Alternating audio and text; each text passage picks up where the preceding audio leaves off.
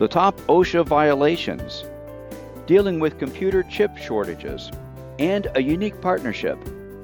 Pull up a chair and join us as the editors of DC Velocity discuss these stories, as well as news and supply chain trends on this week's Logistics Matters podcast.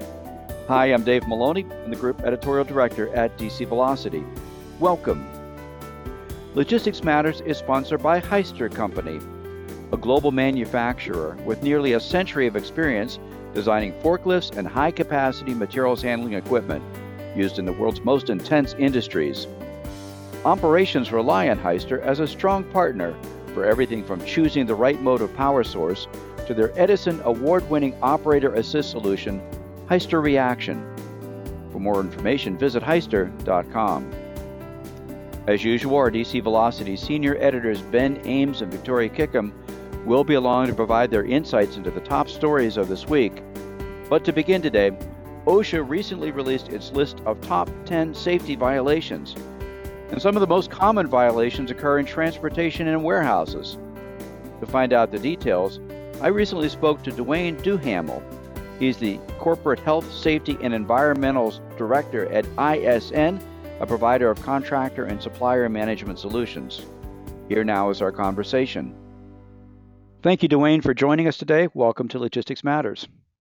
Good afternoon, David. Good to be with you. Duane, could you describe the work of ISN for us if people are not familiar with your company? For sure. ISN is the global leader in contractor and supplier information management. We've been around since about 2001, and we're headquartered in Dallas, Texas, and we have 13 global offices. Our global platform with data-driven products and services helps companies manage risk and strengthen their relationship. And our goal is really to bring together our network of over 750 hiring clients and more than 75,000 contractors and suppliers to promote continuous improvement in contractor management. And we're striving to make the workplace safe for everyone. And you're here today to talk about OSHA's recent report on the top 10 safety violations of 2023. You've seen that report. Can you share some details on what it shows? For sure.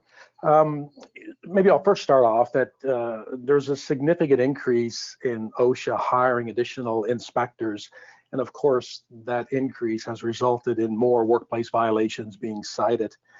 For this year's list, there was a dramatic increase overall, as I mentioned, across the board. No new categories this year on the top 10 list.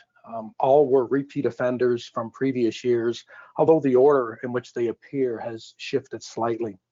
OSHA does publish this list every year, and their intent is really to help employers determine areas where their workplaces should focus on to improve worker health and safety. Clearly, there's a lot of work left to be done, particularly from protecting workers with falling down on the job. I will note, David, that one of the particular most cited workplace standards was around powered industrial trucks. It shows up as number 5 on the list. And the industries that see the most violations were in warehousing, storage, as well as in plastic manufacturing. Lastly, I'll say is this is the 13th consecutive year where falls are among the most common cause of serious work-related violations. Organizations are making improvements and advancements in worker health and safety. However, we still have a lot of work to do. A comprehensive and compliant fall prevention program, including equipment, competency for both hiring clients and their contractors, is critical in further reducing this risk. You mentioned powered industrial equipment. Of course, that includes forklifts in our warehousing and transportation industry. But overall, supply chain, warehousing and transportation was mentioned in a couple of the different types of violations. Can you kind of zero in on some of the things that are being done wrong in those particular areas? Yeah, I think there are higher rates of serious injuries, fatalities, and violations that occur in both the transportation and warehousing industries. And in fact, over the last 5 years, our own ISN data has been showing that serious injury and fatality rates are 30% higher on average than those of other industries and the most closest industry to them. Many of these increases, we can be attributed to just the general nature of the work that's being performed in this industry segment. Can you be a little more specific as the types of injuries that are occurring and how they're related to transportation and warehousing? Yeah, I mean, we're seeing, David, contact with equipment and objects as being an outlier for serious injuries and fatalities. That, of course, does translate into pedestrian forklift collisions. Additionally, in commercial driving and logistics, we do see repetitive strain, lower body injuries are more prolific, and that does translate to what we see from the most common types of driver-related injuries as well. You mentioned these rates are higher over the past 5 years, 30% higher than the next closest industry on the list. Um, is it because of the type of work that it is, or is it something to do with the nature of the work or the way training is enforced? Yeah, I mean, I think we do see a trend. This is not an anomaly for just 1 year. We do see this trend year over year for this particular industry. A couple of interesting statistics for you. Warehouses made up, about 1% of the 8 million work sites that OSHA oversees across the nation. However, 2021 injury and illness data shows, about 5.5 incidents per 100 workers, which is more than double, or 2.7 incidents per 100 workers across all of the different industries. So it's perhaps the nature of the work. In fact, you'll see contracted labor in there, high turnover type in that industries. That's certainly a contributing factor or factors in those types of statistics as well. I was going to ask you about the turnover, and you just brought that up because both of these industries, transportation, for instance, trucking companies may have a 90% year over year turnover in drivers. Warehouse workers also turn over quite a bit. Is it the fact that you have new people coming into the industry all the time and just a lack of good training and awareness of the safety requirements of those positions? Yeah, that's a great question, and you're spot on. Typically we see industries in general that have a high turnover. It is more challenging to keep workers safe just due to the fluidity of the workforce. Industries that regularly outsource to contractors or have folks that with a high turnover, as you mentioned, does play a contributing factor. Typically when it comes to worker health and safety, full-time employees that have been there long tenure typically undergo onboarding at the start of their time with the company, ongoing or continuous training and competency, recertifications from a driving or a forklift operator perspective. However, when you introduce high turnover or contractors, they may be hired for short periods of time. Oftentimes they're involved in high risk activities, and they just don't typically receive that same extensive certification, competency training that we see with longer tenured full-time employees. Of course, an emphasis on safety training is critical to maintain the health and safety of workers, but also just monitoring the work that's being done and making sure that things are done in a safe practice. Is that something that's being neglected in a lot of our warehouses and in our transportation arenas? Yeah, I do think so. And, obviously, the pillar of worker health and safety is the bare minimum, is complying with legislation or tools that are available to help reduce those serious injuries and fatalities in any industry, but specifically for warehousing and storage as well. A couple of points. I think learning or leveraging data and analytics is extremely beneficial in reducing injuries in warehouses. Organizations could implement different types of systems for measuring overall health and safety performance, and that looks at data both from a leading and lagging indicator perspective. The value of doing this is that the data provides insights into current safety practices or how the work is being completed, and additionally, it can help predict future trends, enabling employers to better understand where the most significant opportunities for improvement over those gaps are.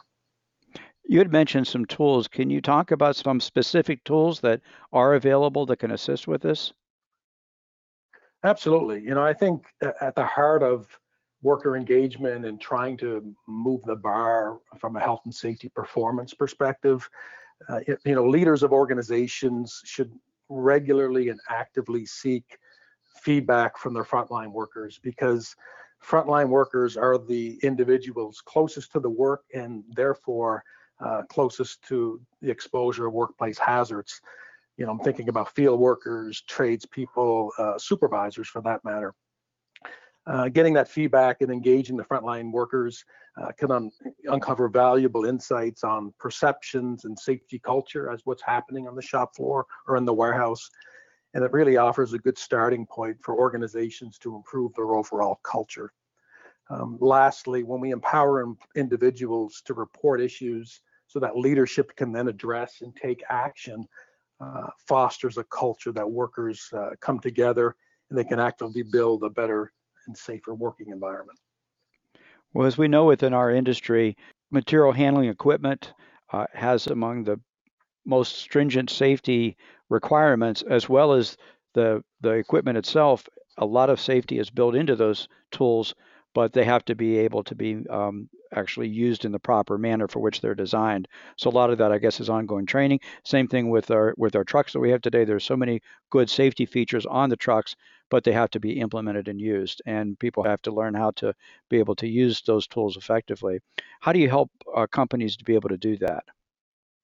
Yeah, for sure. And I think, David, you mentioned the heart of it is initial training, ongoing training, and then measuring uh, the effectiveness or competency of the worker as well. It's wonderful that we have safety features and redundant systems built in to reduce worker incidents and injuries, but at the heart of it is initial training, ongoing training, and then, as I mentioned, the ongoing evaluation of competency of those workers who operate the equipment as well. Very good advice. We've been talking to Duane Duhamel. He's the Corporate Health, Safety, and Environmental Director at ISN. Thank you, Duane, for being with us today. Thank you for having me, David. Now let's take a look at some of the other supply chain news from the week. And Ben, you wrote this week about how companies are changing their supply chain strategies to cope with computer chip shortages. Can you share some details? Yeah, I'm glad to. This is part of a greater pattern that we've seen of supply chain disruptions, of course, caused by a wide range of variables in recent months that we've all been tracking. And markets have sort of largely adapted to those in terms of maybe delivery delays or higher prices. But in terms of that chip shortage, that has caused some more enduring problems because, of course, chips are a crucial part of so many products in our connected and electronic age. And that particularly affects things like trucks and other vehicles, which are so important in supply chain operations. So this week we learned about how some engineering companies are coping with that lingering problem. This came from a survey that was done by Avnet. They're a global electronic components distributor that's based in Arizona. And Avnet found that engineers have reached a sense of optimism around shortages of available IT components. Specifically, nearly 3/4 of global respondents believe that the severity of the component shortage has improved year over year. However, it's not recovered yet. Also, there are still a lot of different types of electronic components, of course, and certain ones are still hard to find.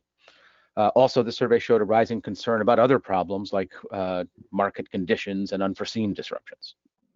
Ben, it sounds like conditions are still a bit challenging out there. Did the survey show how companies are dealing with that challenge?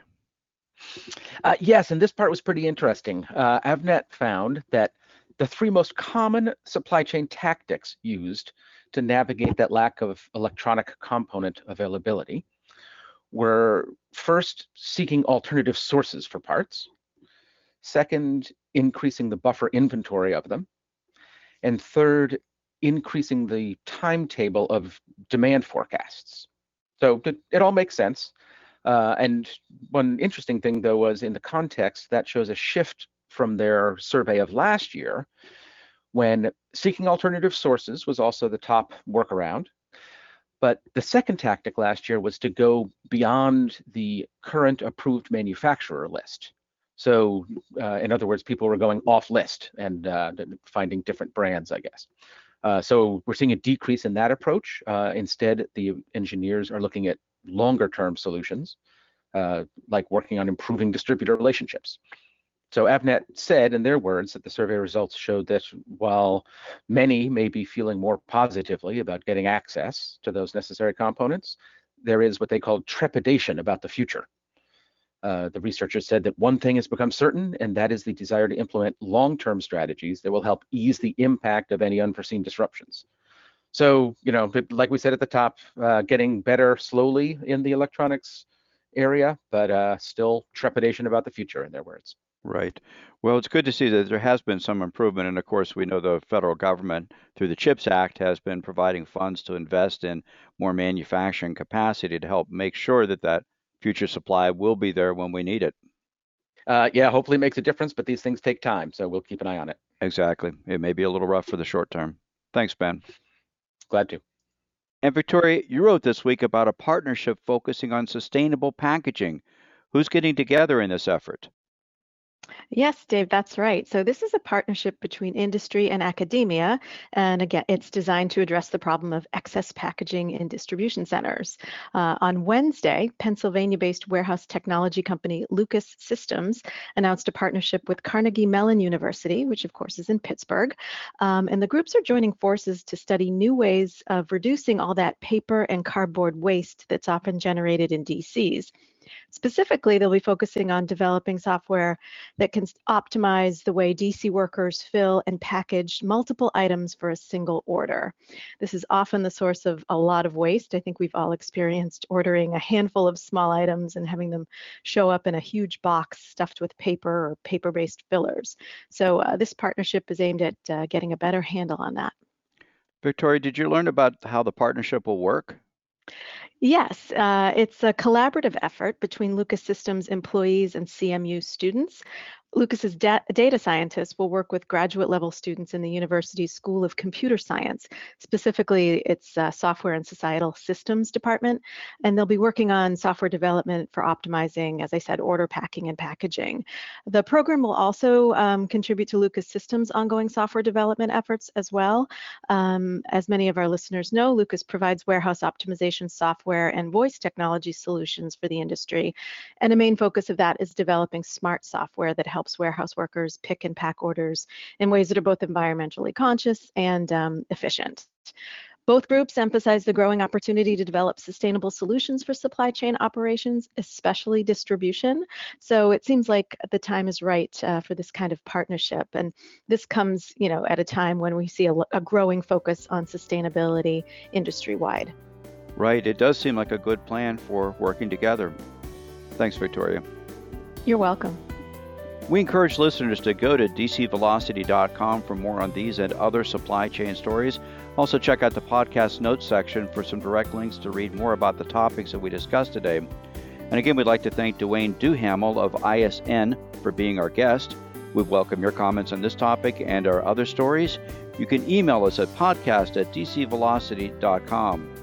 We also encourage you to subscribe to Logistics Matters at your favorite podcast platform. Our new episodes are uploaded on Fridays. Speaking of subscribing, check out our sister podcast series, Supply Chain in the Fast Lane, co-produced by the Council of Supply Chain Management Professionals and Supply Chain Quarterly. Search for Supply Chain in the Fast Lane wherever you get your podcasts. And a reminder that Logistics Matters is sponsored by Hyster. With strength, durability, and their continual focus on safety, Hyster is powering your possibilities. For more information, visit hyster.com. We'll be back again next week with another edition of Logistics Matters. Be sure to join us. Until then, have a great week.